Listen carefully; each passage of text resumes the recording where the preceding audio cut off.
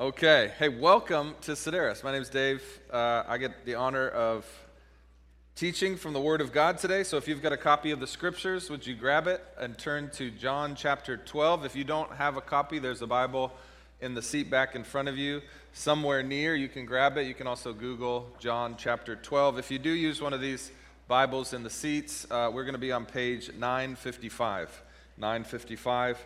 And today we get to look at a really cool passage, and I saw something this week that I'd never seen before in reading this passage. So we spent the last several weeks in chapter 11 of John. We're walking chapter by chapter through the book of John. John was one of the 12 disciples. He's on the inner circle of Jesus' ministry team and got to know Jesus really well and decided at the end of his life to record for us an account of who Jesus was, and he gives us some stories that the other Gospels don't give us, and so he's writing probably 2 decades after Matthew, Mark, and Luke had written their accounts of Jesus' life, death, resurrection, and ascension, and so John comes in and he's trying to kind of fill in the gaps, and you can sort of imagine people asking John, "So John, what exactly do you believe?" And so John writes this for those people, and so he's assuming that we know some of the stories, and so he writes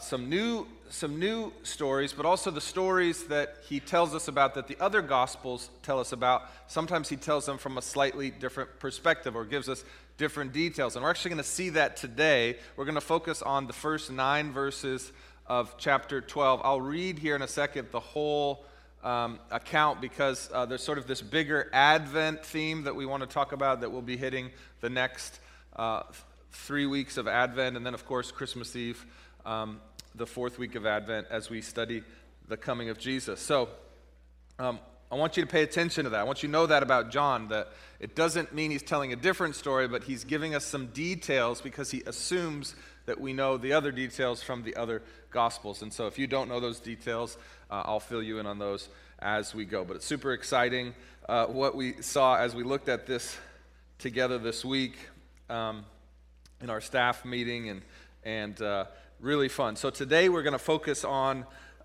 specifically verses 1 to 9, but and what we'll see here is Mary of Bethany, who's the sister of Lazarus, who we've been talking about, and Jesus is good friends with Mary and Martha and Lazarus, and raises Lazarus from the dead just in chapter 11, because he had died of a sickness, and Jesus comes in and reveals and gives this 6th sign in the book of John, and now they're throwing a party because Jesus is back in town to celebrate who Jesus is, and so Mary is going to take a very expensive perfume ointment. Nard is what the Bible calls it. So if you saw the email and you said, "Why is the word nard in a subject line?" It's from the text. It's from the text. So we're going to redeem the word nard for you, and amongst other things today. And so she gives this and anoints Jesus' feet. And so it's this beautiful picture. And it's coming, this is important to know in the context of the whole story, it's coming just a week before Jesus is arrested and crucified. So you got to understand, John wants to draw this story to your attention because something unexpected is about to happen. If you read the Bible as literature, you have to try to see how the things happen in the order that they happen to understand what John is trying to do. So as he does that, or as he shows us this story and the details he gives us in this story, even though this wouldn't have been the first time they'd heard about this anointing of Jesus just before his death, he's going to pull out some unique things. And what's interesting we saw is that there seems to be in the whole chapter some subtle parallels to the birth story of Jesus that we have in Matthew and Luke. So throughout Advent, we're going to be highlighting some of these parallels between them. And it's so interesting because John, again, is doing something different than the other Gospels. He's telling a story with a different arc, but it almost seems like he wants us to be thinking about the first advent of Jesus, which we call the Nativity, right? The birth scene of Jesus. So I'm going to read to you, in case you're unfamiliar with those, or it's been a while, or you only have the commercialized version of those. I'm going to read to you the scene that's painted for us by Luke and Matthew about the Nativity, which means the birth account of Jesus as he came into the world. And then we're going to say, why does John almost seem to draw some of these details out of this last week of Jesus' life before his crucifixion? Why does he draw those birth nativity pictures back into our mind? Is it intentional? I think it might be. I can't say for sure, but it seems too much of a coincidence. Okay, so that's where I want to start. I want to start at looking at some of these similarities. So stick with me. I'm going to read through Matthew chapter 2 and Luke chapter 2. We'll have it on the screen. You could turn there if you wanted to, but I'm going to read it to you as well, okay? So I'm going to just go for it, okay? So this is Matthew, another one of the gospel writers, painting the picture of the time of Jesus' birth. So Jesus, he says, Matthew 2:1, Jesus was born in Bethlehem in Judea. This happened while Herod was king of Judea.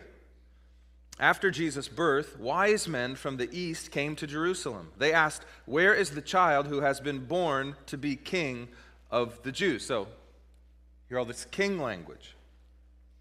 "We saw a star, or his star, when it rose." There was a phenomenon in the sky that they had been waiting for, that there had been prophecy about, and then they saw it, and so they came on a long journey, and now they've arrived in Jerusalem. "We've come to worship him," they said. When King Herod heard about it, he was very upset. Very upset. He's very upset. Why is he upset? Everyone in Jerusalem was troubled too. So Herod called together all the chief priests of the people. He also called the teachers of the law. He asked them where the Messiah was going to be born. Now, again, I'm not preaching on Matthew 2, but it's just so funny that the king of the Jews, doesn't know about these prophecies about where the Messianic king would be born. He's not a student of Scripture. He's a law unto himself. Probably why he's upset that there's another king coming. "In Bethlehem in Judea," they told him, "this is what the prophet has written." The prophet wrote, this is from Micah chapter 5, verse 2, "But you, Bethlehem, in the land of Judah, are certainly not the least important among the towns of Judah.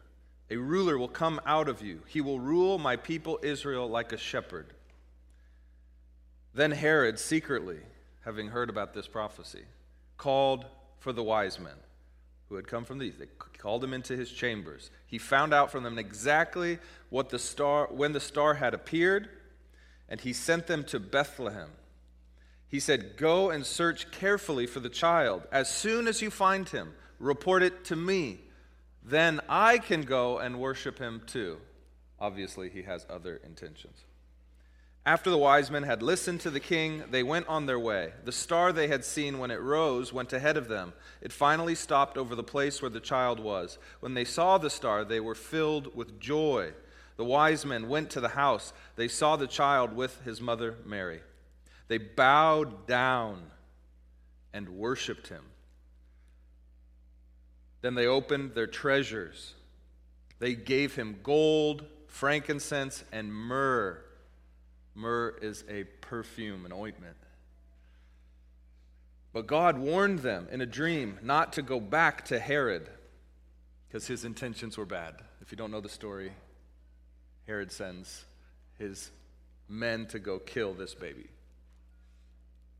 So they returned to their country on a different road. Okay, so that's Matthew 2. And the people would have heard about these stories already, the people that John was writing to. So now you've heard as well about Jesus being born, about these wise men, these aristocrats, these very, very wealthy and powerful men coming and bowing before a manger, a feeding trough, to worship a baby who had just been born. Interesting. Luke tells us this, Luke chapter 2. It says this, "In those days, a decree went out from Caesar Augustus, the Roman emperor, that the whole empire should be registered. The first registration took place while Quirinius was governor of Syria. So everyone went to be registered, each to his own town." So where is your town of origin? So you have to know your ancestry, and so you would go back to that town to register. And so Joseph also went up from the town of Nazareth, which is actually in the north. They always say go up because he's going up into the hill country of Jerusalem and Bethlehem. Bethlehem was very close to Jerusalem, and so he's going up. And he went to register in Judea to the city of David, which is called Bethlehem, because he was of the house of the family line of David. And the Messianic king was said to come through the line of David. That's predicted in the Hebrew Scriptures over and over again. So he went to be registered along with Mary, who he was engaged to, and she was pregnant. And if you don't know that story, not by Joseph, but by the power of the Holy Spirit, she became pregnant with God's very own Son. So while they were there, there came a time for her to give birth. Then she gave birth to her firstborn son, and she wrapped him tightly in cloth and laid him in a manger, a feeding trough, because there was no guest room available for them, for the king. Okay. So in the same region, shepherds were staying out in the fields and keeping watch at night over their flock. Then an angel of the Lord stood before them. So now we have a new scene of angels out in nature, and all of a sudden an angel appears, and the glory of the Lord shone around them, and they were terrified. They'd never seen things like this, heard things like this, but the angel said to them, "Don't be afraid, for look, I proclaim to you good news of great joy that will be for all people. Today in the city of David a Savior was born for you, who is the Messiah, the Lord. This will be the sign for you. You will find the baby wrapped tightly in cloth and lying in a manger," a feeding trough. "Suddenly there was a multitude of heavenly hosts with the angel, praising God and saying, 'Glory to God in the highest, and peace on earth to people he favors.' When the angels had left them and returned to heaven, the shepherds said to one another, 'Let's go straight to Bethlehem and see what has happened, for the Lord has made this known to us.'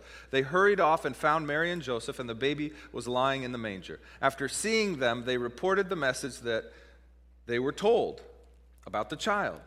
And all who heard it were amazed at what the shepherds said to them. But Mary was treasuring up all of these things in her heart and meditating on them. The shepherds returned, glorifying and praising God for all the things that they had seen and heard, and which was just what they had been told." So, these are the two main accounts we have of where we get the nativity of Jesus' birth, okay? So now, do you have enough scripture yet? The answer is no, never enough scripture. So let's read what John says now, clearly not at the birth of the baby Jesus, but at the birth, you might say, of the Passion Week, the week where Jesus goes and gives his life. Let's see what John says. Are you ready? So John chapter 12, starting in verse 1. 6 days before the Passover, Jesus came to Bethany, where Lazarus was the one Jesus had raised from the dead. So they gave a dinner for him there. They threw a party. Martha was serving them, and Lazarus was one of those reclining at the table with Jesus. Then Mary took a pound of perfume. This is Lazarus' sister Mary. Took a pound of perfume, pure and expensive nard, and anointed Jesus' feet and wiped his feet with her hair. So the house was filled with fragrance of the perfume. Then one of the disciples, Judas Iscariot, who was about to betray him, John gives us all these, people know about this Judas. This is the one.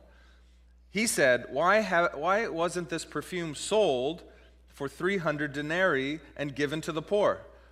A denarii, 300 would be like a year's wages for an average worker. So this is like a really expensive bottle of nard.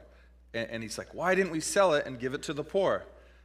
Now John gives us this editorial note. He didn't say this because he cared about the poor so much, but because he was a thief. and he was in charge of the money bag and would steal part of what was put in it. So Jesus answered them, "Leave her alone. She has kept it for the day of my burial." This is the day of my burial. She's kept it for this moment. "For you will always have the poor with you," Jesus said, "but you do not always have me."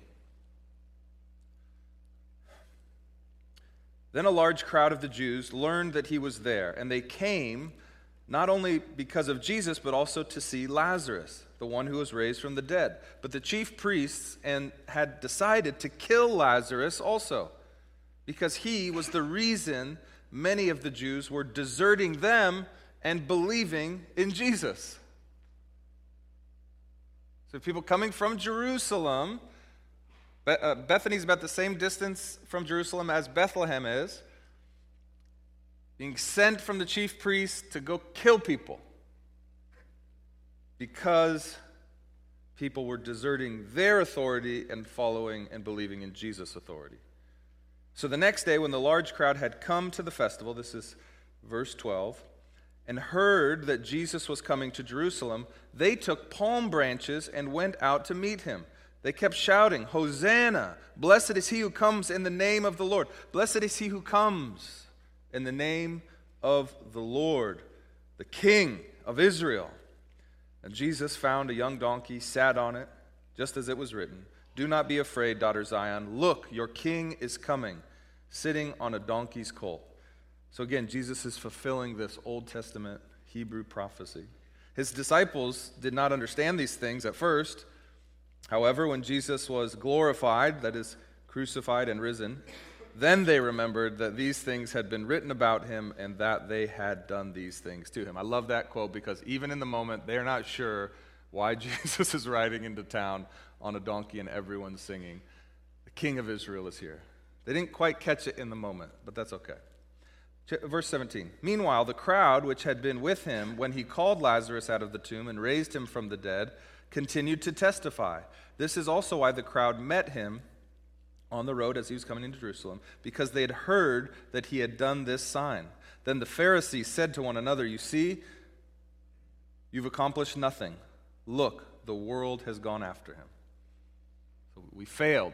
Everyone's turning to him, is what these Pharisees, these Jerusalem elites, the ones with all the power, were saying.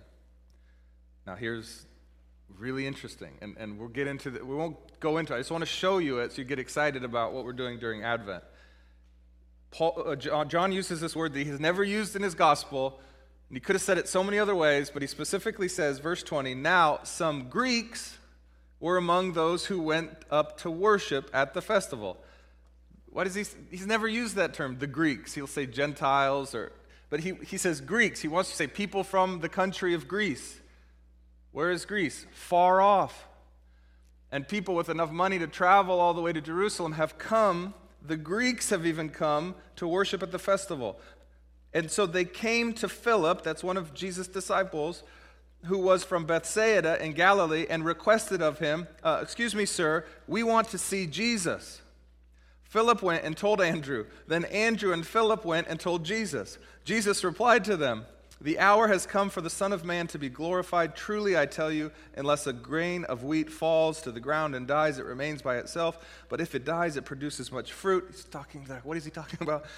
Don't worry, Ryan, I'll explain this to you in a couple weeks. "And the one who loves his life will lose it, and the one who hates his life in this world will keep it for eternal life. If anyone serves me, he must follow me. Where I am, there my servant also will be. If anyone serves me, the Father will honor him. Now my soul is troubled. What should I say, Father? Save me from this hour. But that is why I came to this hour. Father, glorify your name."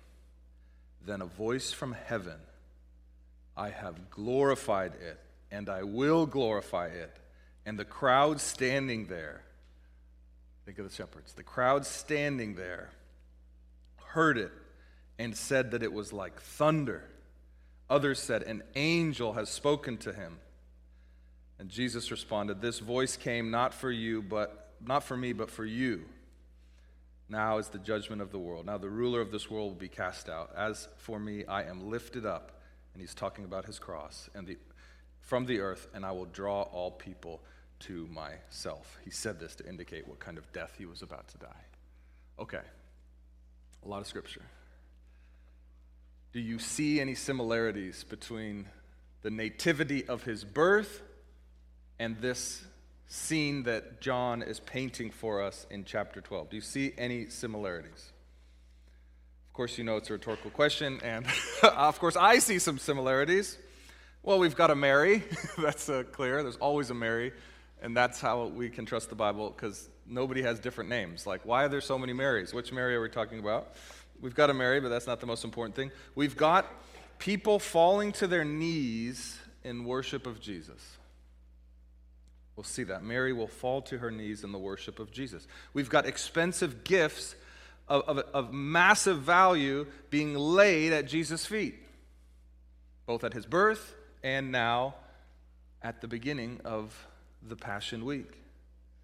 And specifically, we have this myrrh or perfume, this ointment, as one of those gifts.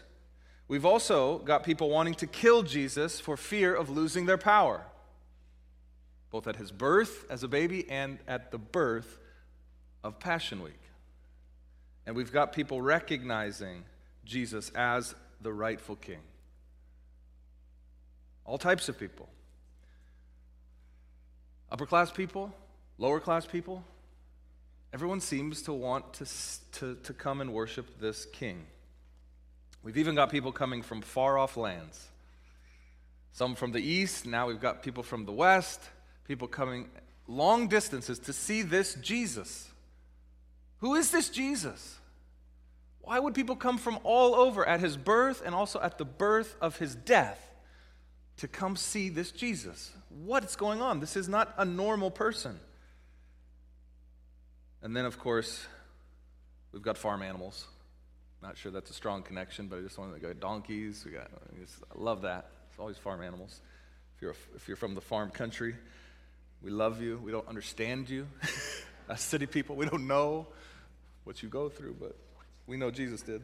So because of these connections that we see, and we'll talk more about them as Advent goes on, we're wanting to call this little mini Advent series, even though we're going through the book of John, we want to call these Advent sermons the Nativity of Death. Yikes, that's not uplifting, or is it? The Nativity of Death. Man, I like Christmas. I like little baby Jesus. I like the hope that shares with me. I mean, John liked that too. But John's like, guys, that's not actually why Jesus came. He came to die. And I want you to see that the nativity of his death is as important as the nativity of his birth. Don't miss it, people. Don't miss it, John says. The whole reason he came is to give his life. People worship him at his birth, and they're worshiping him right before he dies. So we're calling this little Advent sermon series the Nativity of his death. Are you excited yet? So let's focus on the first 9 verses today, and we're going to look at this extravagant gift that Mary of Bethany gives to her friend, her Savior, who she believes to be the Messiah, who she believes to be her King. This gift, this beautiful gift, just like those wise men came and gave those gifts to the infant Jesus. So let's read it. 6 days before the Passover, this is verse 1, chapter 12. Jesus came to Bethany where Lazarus was, the one that Jesus had raised from the dead. They gave a dinner for him there. Martha was serving, and Lazarus was one of those reclining with Jesus at the table. So then Mary just shows up out of the blue, doesn't seem to ask Jesus. I love that about the story. I mean, in a culture where women were not always invited to the table, she has such confidence in her relationship and her friendship with Jesus, who she's about to anoint as the king, who she believes is God in the flesh, that she goes straight up, doesn't ask anybody's permission, not even Jesus, and just starts bathing him with oil.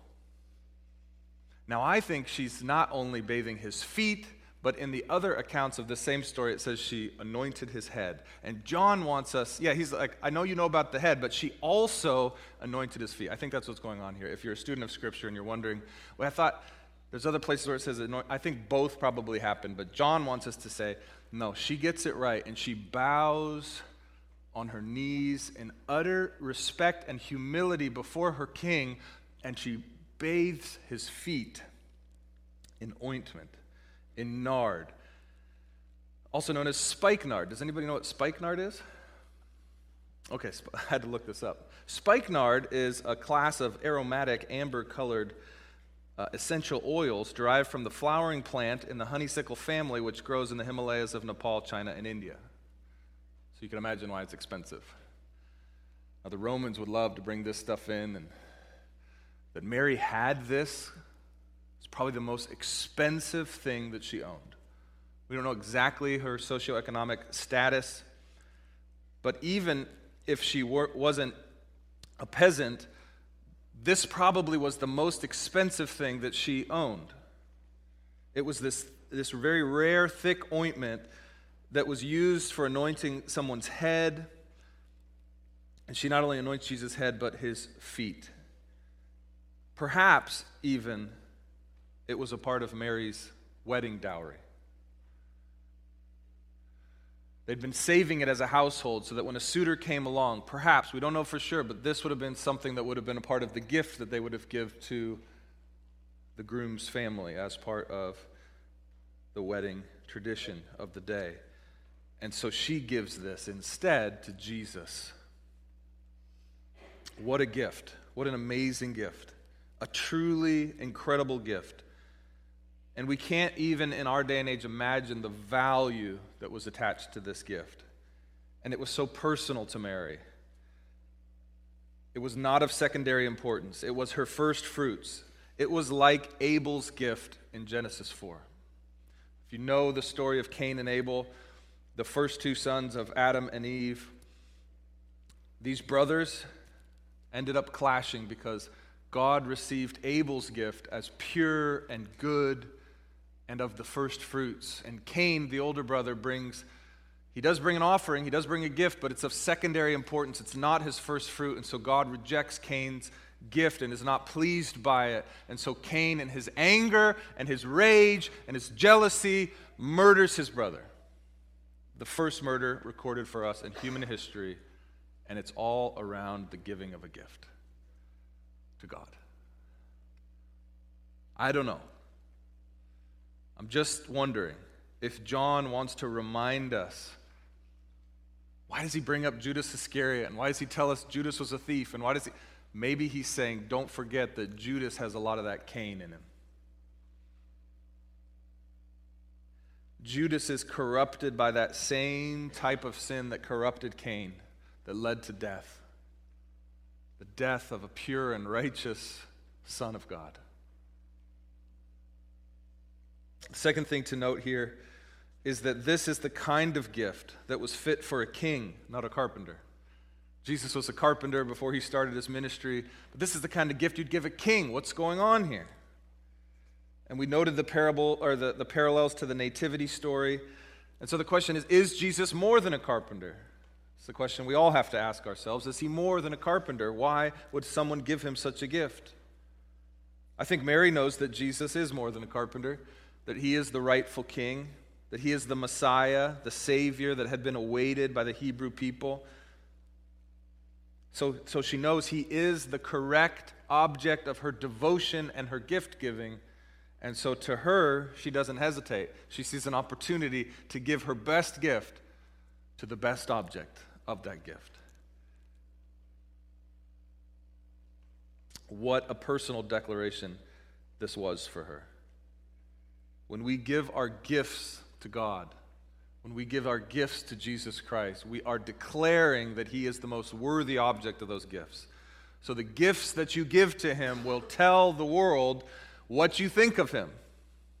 If he's just a carpenter, then give him a gift due for a carpenter. If he's more than a carpenter, give him a gift that's due to someone more than a carpenter. If he's a king, give him the gift that's due to a king. Mary sees it. And so her act is both a personal declaration of who she believes Jesus to be, but she also, maybe even unbeknownst to her, does this historical act of greatest significance where she anoints Jesus as the king. And then Jesus will come and say, you don't even know, it's not even just that, but you've anointed me for my burial. Again, she probably in the moment doesn't even know what he's fully saying to her, right? She doesn't know that he's about to die in a week's time. And so when he says to her, she's done a good thing. She's anointed me for my burial. Like God has given her this gift for this moment so that she might give it to me and anoint me for my burial. It's an amazing, amazing thing that Mary gets to be a part of.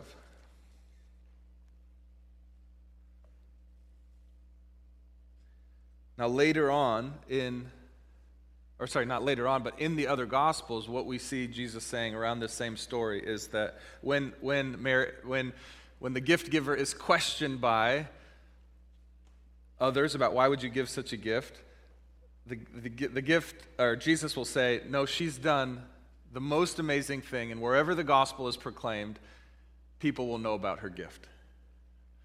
Was Jesus right? Well, Jesus is always right. And 2,000 years later, on the other side of an ocean or two, we're talking about Mary's gift. How interesting is that? Coincidence, maybe, or maybe Jesus knows the beginning from the end.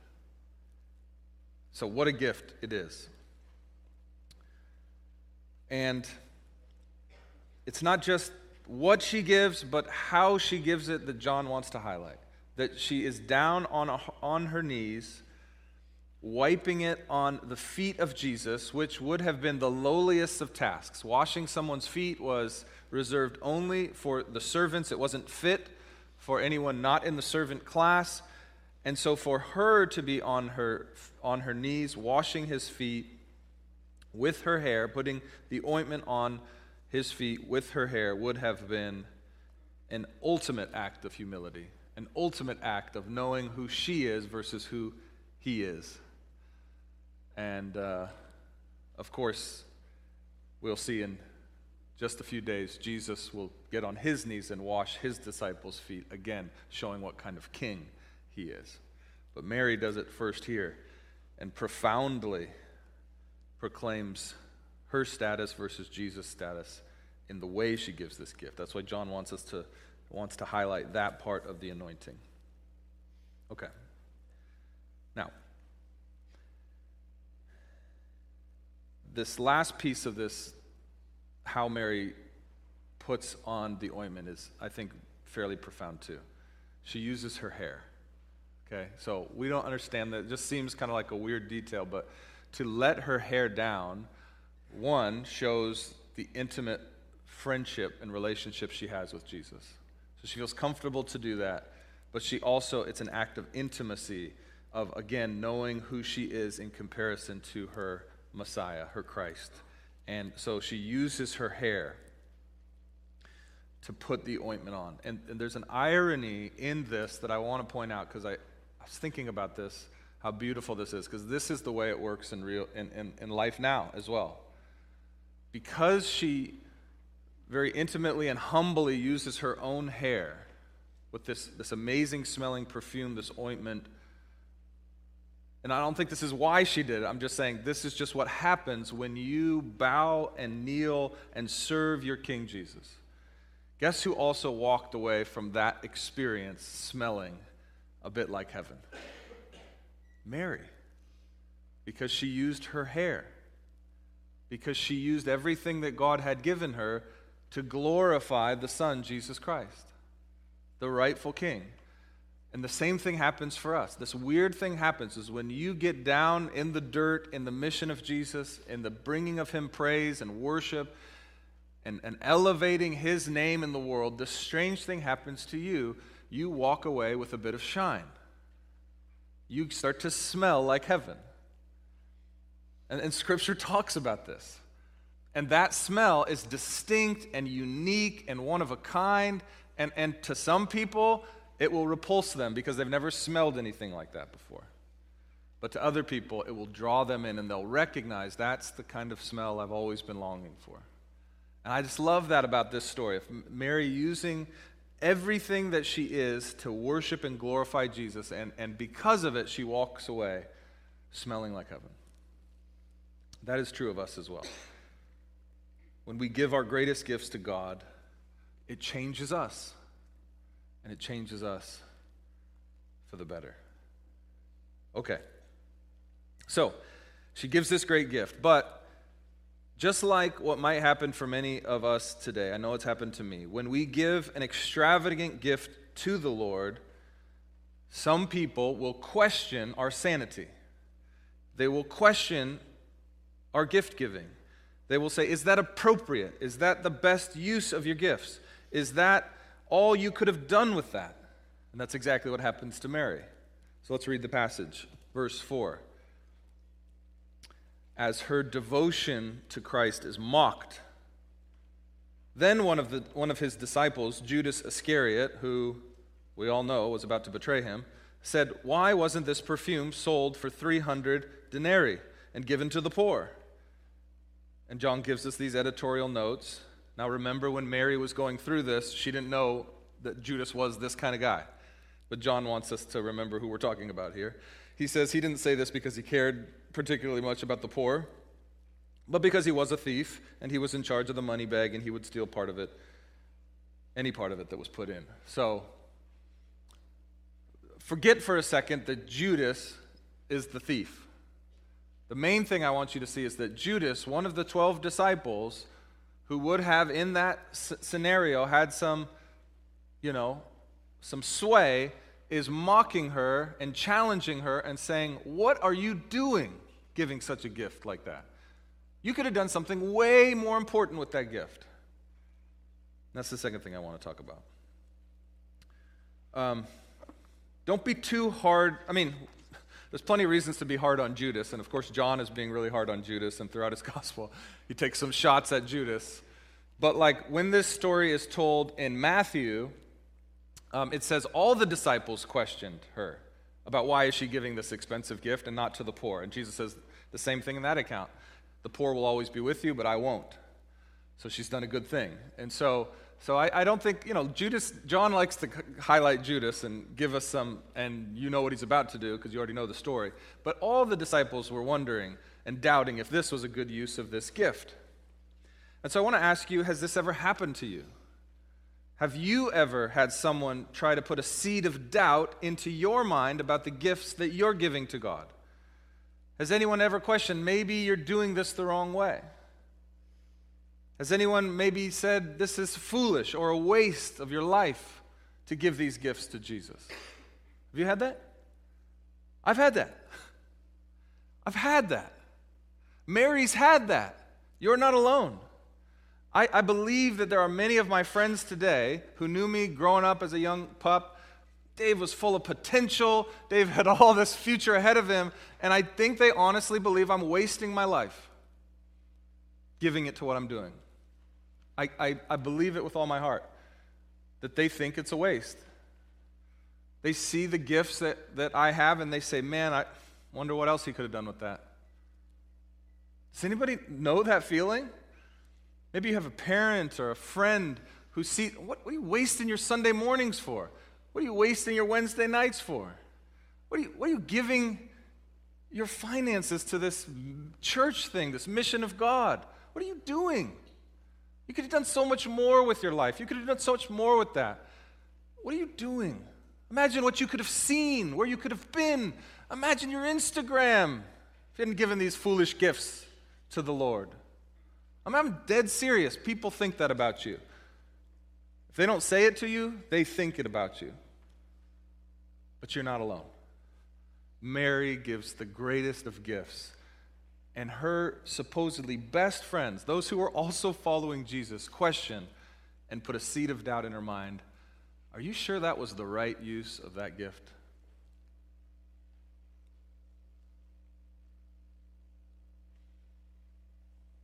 This brings us to the second part of this.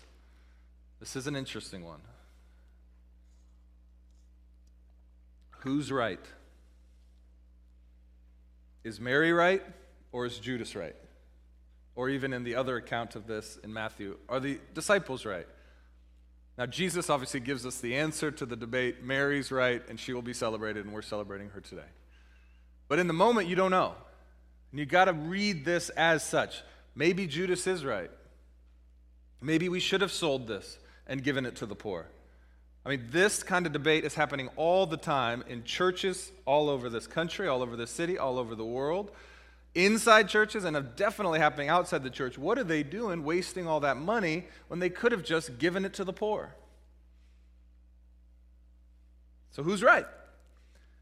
Now Jesus says, you'll always have the poor among you, but you won't always have me. And we know in that specific context he's talking about he's about to go and die. We know that now. They might not have known it exactly then. But he says she's done a beautiful thing. Now, don't misunderstand what Jesus is saying. He is not saying, and he would never say, that we have no responsibility to care for those in need. I mean, he makes it clear time and time again that that is part of what it means to love the Lord. So don't misunderstand. He's not just giving you an out and saying you don't have to ever care for the poor or the needy. That is definitely not the Jesus way. But he is highlighting something that I think is so important, that the way you love the poor, or the motivation by which you love the poor, is of ultimate importance, more so than just helping the poor. So I've got a quote up here for you from a guy named Edward Klink, which is one of the theologians, commentators that I like to read in studying John. He says this.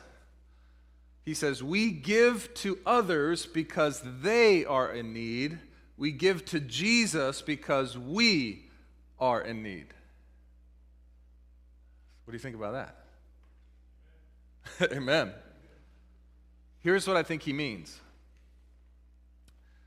If you get to your giving to them because they have need, before you come on your knees and bow before the King of Kings, the Lord of the universe, and say, "I'm in need," the giving to them will be tainted in a way that is not received by God as a beautiful fragrance. That's a hard truth. When we come first and say, "I am in need, God, give me what I need," which is the only thing, and he is the only one that can give it, which is forgiveness of your sin, new life in the Spirit. When we come to him in need, then we look and we see other needs, then that act of seeing what they need and giving to that becomes an act of praise to the one who gave us what we need. Is that making sense? This is a big idea. But if we fail to see our need for God's help first, and that he gave the help that we exactly needed, then even our greatest gifts to others become tainted by the pride of life. Your giving, no matter how great it is, even how sacrificial it is, if it's not done in light of his gift, will be a gift of pride, whether you're aware of it or not. You're going to have to wrestle with that one. It's okay to say, "I don't know if that's true, Dave," but you've got to wrestle with that.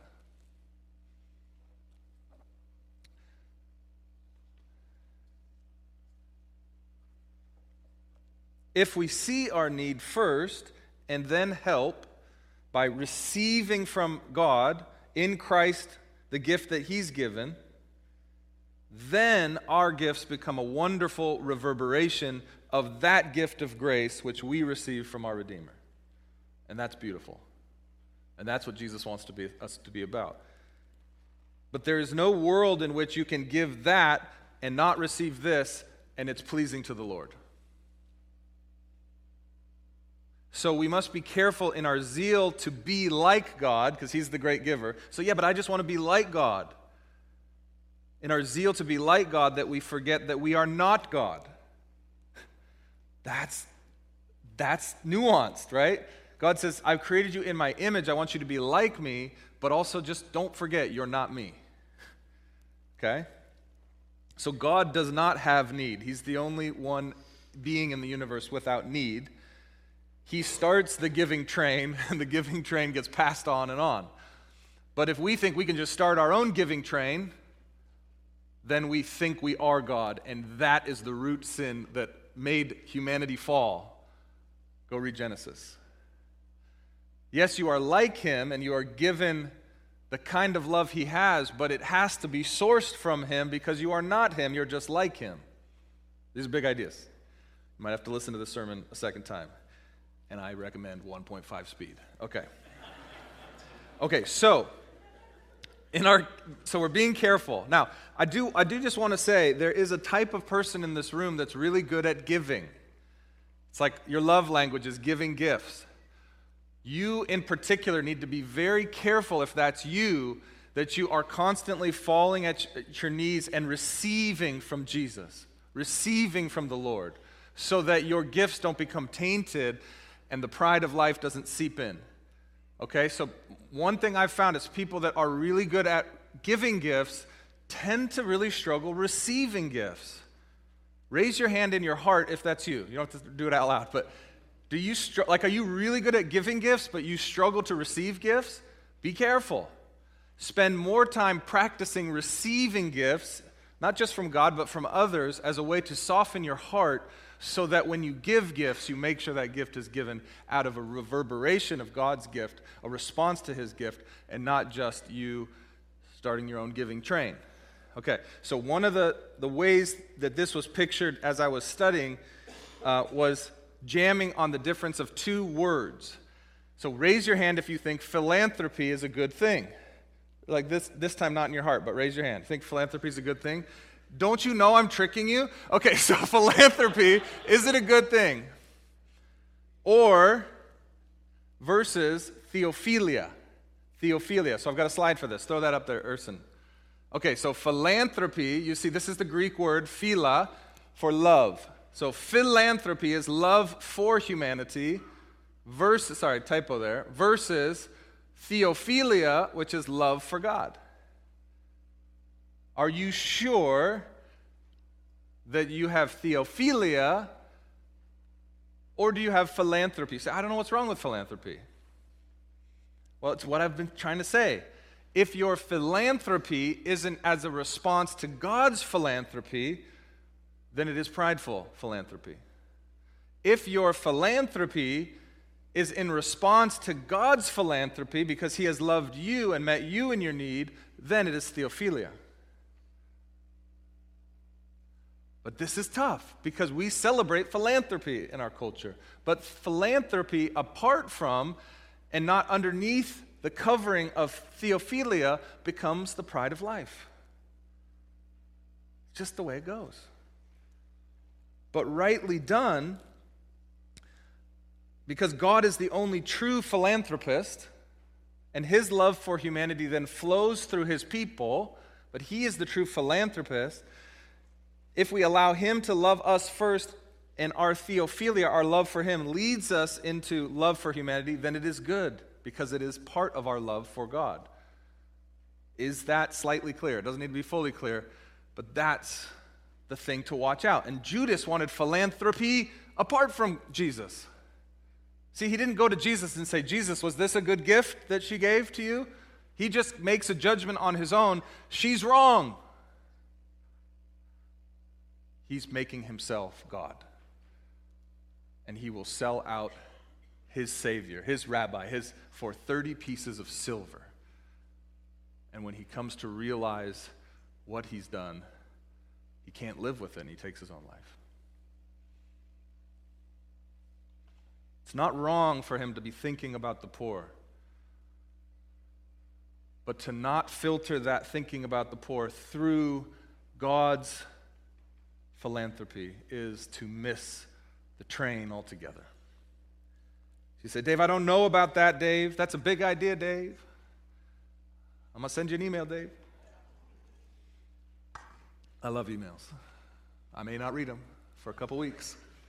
Sometimes I take email vacations. If you haven't gotten a response, email again. I sometimes need email vacations. It's because I get overwhelmed.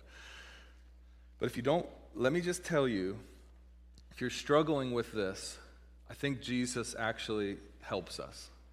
When asked, hey, Rabbi, this is in another gospel, what is the greatest commandment? Let's throw that up on the screen. This is his answer. Jesus said this. The greatest commandment is this. You shall love the Lord your God with all your heart and with all your soul and with all your mind, theophilia. This is the greatest and first commandment. The greatest and first. There's an order to this.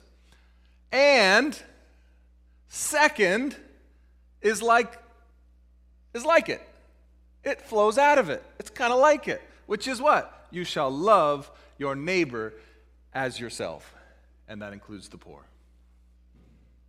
So Jesus has told us philanthropy not flowing from theophilia, we've got it backwards. So if you've already sent the email, just send okay.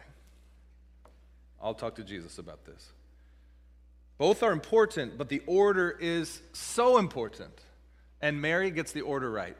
You see? She pours out all of her heart and all of her soul and all of her strength and her mind and her most expensive gift, her first fruit, she gives to the Lord God Almighty. And Jesus says, no greater love have I seen than this. You will be remembered through the generations for your gift. Judas, on the other hand, we remember him for something very different. Okay. So this kind of talk is the exact kind of talk that gets Jesus killed. Okay? Saying things like this in a religious context like it was, to sort of say he's worth a year's wages of perfume spent on him over and above the poor in the Jewish community, they would these are the kind of things that they didn't like. And so the religious leaders seek to kill him. Death threats over and over again. And so something very important is happening here when Mary anoints him as the new king and proclaims him as king, and then we'll see him triumphal entry into the city as king. When this happens, the only natural next step when this happens in any society, any country, any world, when somebody steps onto the scene and declares, I'm the new king, what always happens? Battle lines must be drawn. That's exactly what happens here. Jesus says, my time is now, the battle line is drawn, yes, I am the new king. He's sort of been deflecting that for a while, maybe running from the death threats. Now he's going to look, the battle line, it's drawn, and he's going to look it in the face, and he's going to march on the city. Yes, I am the new king. That's what we're going to talk about next week. And so as Jesus is anointed by Mary as king, Jesus makes sure she knows the anointing that you've given is not quite what you think. This is an anointing unto death. And so let's look at that. Jesus said, leave her alone, for she has kept it, this perfume, this nard, for the day of my burial. For the poor you'll always have, but you will not always have me. Then it says, a large crowd of Jews learned that Jesus was there. They came out, not on account of him only, but also to see Lazarus, who he raised from the dead. So the chief priests made plans to put Lazarus to death too, as well as Jesus, because so many people were deserting them and believing in Jesus. See? The battle lines are drawn. The king has revealed himself, and now people are deserting the army of the Pharisees and going to the army of Jesus, and they said, we can't have this, we must fight now. And Jesus knows that his death is imminent, and Jesus knows too that he came to die for the nation of Israel, and not just them, but for all nations and for all peoples. And so this phenomenon of a new king arriving on the scene, it's not new, and Jesus knows that death is inevitable. He knows that people are going to try to stop him, just like Herod tried to stop him when he was at the nativity of his birth. Now the Jewish leaders are going to try to stop him at the nativity of his death. And Jesus, this is the crazy part, Jesus steps right into it. Jesus knows that power corrupts, and absolute power corrupts absolutely. And he knows that when anyone starts losing authority, what they will do is they will kill that which is taking their authority. That's human nature. That's the fall. That's Cain and Abel. And so Jesus knows, and he steps straight into it. That's the crazy part of this story. So it's not new that when people who are hungry for power start losing their power, they want to fight and kill to keep it. That's not new. That happens all over the world, all over history. But what's crazy is that Jesus, knowing that this is about to happen, marches straight for Jerusalem without an army, without a weapon, riding on a donkey. That's what's crazy. So Jesus is fully aware that this scene, this party that's happening, is in the nativity of his death. And he says, and the celebration that's going on is totally perfect. Wait, what? What do you mean this is a perfect party? This is a perfect party and a perfect gift. You're celebrating my death. That's what's crazy about the gospel. That's the thing that you've never heard before in any show, movie, story that you've ever read. That when the battle lines are drawn, the king of one army just gives himself as a ransom and loses the battle. That's what's crazy about the gospel. Just like, let's throw a party. Mary is anointing me for my burial, and I'm going to march right in and hand myself into the enemy army. Wait, what? Why? Jesus didn't come to win this battle. He came to win the war. And he says, the only way to win the war is if I am lifted up and glorified in my death. That's what's crazy about the gospel. That's the upside down kingdom of Jesus Christ. It's like no other kingdom you've ever heard of. This is your first time hearing about the kingdom of Jesus. It's that kind of kingdom where the king gives himself as a ransom for the rest of his people.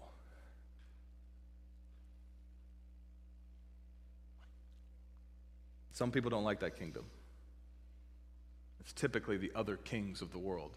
Wait, if we're changing the game here and we got to be the ones giving ourselves, let's get rid of the king that's saying that's what a real king looks like. What kind of king is this? We have a baby in a manger. We've got officials from foreign countries coming and worshiping. What kind of king is that? We have Jesus throwing a party for his own death and giving himself as the ransom to save his people. What kind of king is that? Same king. It's an upside-down king. But actually, the upside down is the right side up. The whole world is upside down. He's turning it right side up. That's the gospel. Who else throws a party for his death? There's one king. You wouldn't do it. I wouldn't do it. That's why we follow this king. And he proved that he won the war by rising from the dead on the third day. He's not a fool. The gift he gave of his own life is not foolish. It's not out of place. There's no doubt in that, because he rose from the dead. And he said, they thought they won. I gave my life. We lost this battle, but 3 days later, I won the war. And now we are in a scene of thousands of years of what we call the mopping up duty. The Allies won the war on D-Day. And then it took them about, another year and a half, 2 years to do the mop-up duty. We're in mop-up duty, but the war is won because he gave his life for this battle as a ransom for many. We celebrate his death. I want you to see how crazy it is that today, 2,000 years later, billions of people across this globe are gathering to celebrate the death of Jesus. Just like Mary was rightly celebrating his death then, today we come and we're going to sing about his body broken, his blood poured out, the gift of his very life given for us. We're doing what Mary did then, the greatest party ever. We're celebrating his death because we are also celebrating his resurrection. It's wild, guys. Christmas is a weird season. For the next 23 days, people will gather around celebrating a baby who was born in a trough, a carpenter from Nazareth, who ended up dying on a Roman cross. People will celebrate that and gather. Like, it's wild. It started right here at the advent of his death, the coming of his death. The picture, the nativity of his death is coming, but his death is something we celebrate just like Mary, anointing him for his burial so that we can celebrate him in his resurrection. Are you excited? If not, Again, listen a second time on 1.5 speed during your week. One final thought. Verse 3 says this, and the band, get ready because you're about to come up. Actually, just start coming. Okay. The final thought is this. Then Mary took a pound of perfume, pure and expensive nard, and anointed the feet of Jesus and wiped his feet with her hair. Look at this. So the whole house was filled with the fragrance of the perfume. The whole house was filled with the fragrance of the perfume. When we give our best gifts, our whole self, everything we have to give, we give to Jesus, it fills the whole house with the fragrance of Christ, with the fragrance of heaven. No one could escape it. And that is my prayer for this church, this house of worship. When somebody walks in here and they see us giving our greatest gifts, our fullest gifts, we're not withholding anything, that they would experience the aroma of heaven, the aroma of Christ, the fullness of his victory, that the war is won, that the death has been paid, that forgiveness of sin happens here, that there is new resurrected life that flows from this place because they can see it in us, because our worship is full and clear, we don't hold anything back, and that they, whether they know it or not, are experiencing heaven on earth. That's what I want for here, and I hope you have it in your homes too. When you go from this place, when you invite people over to your house during this holiday season, that they would experience the aroma of Christ, because in your house, not just this house, but in your home where you go from here, will be filled with the praise of Jesus, that you are giving him the first fruits of your time and your gifts and your praise, that your house is filled so that when people walk in, whether they like the smell or not, they're like, it smells different in here. What are you cooking? What kind of nard are you using around here? And they want to know more about Jesus. That's my hope for our church. That's my hope for your house. May that be a house of prayer and praise unto the King. Let's pray.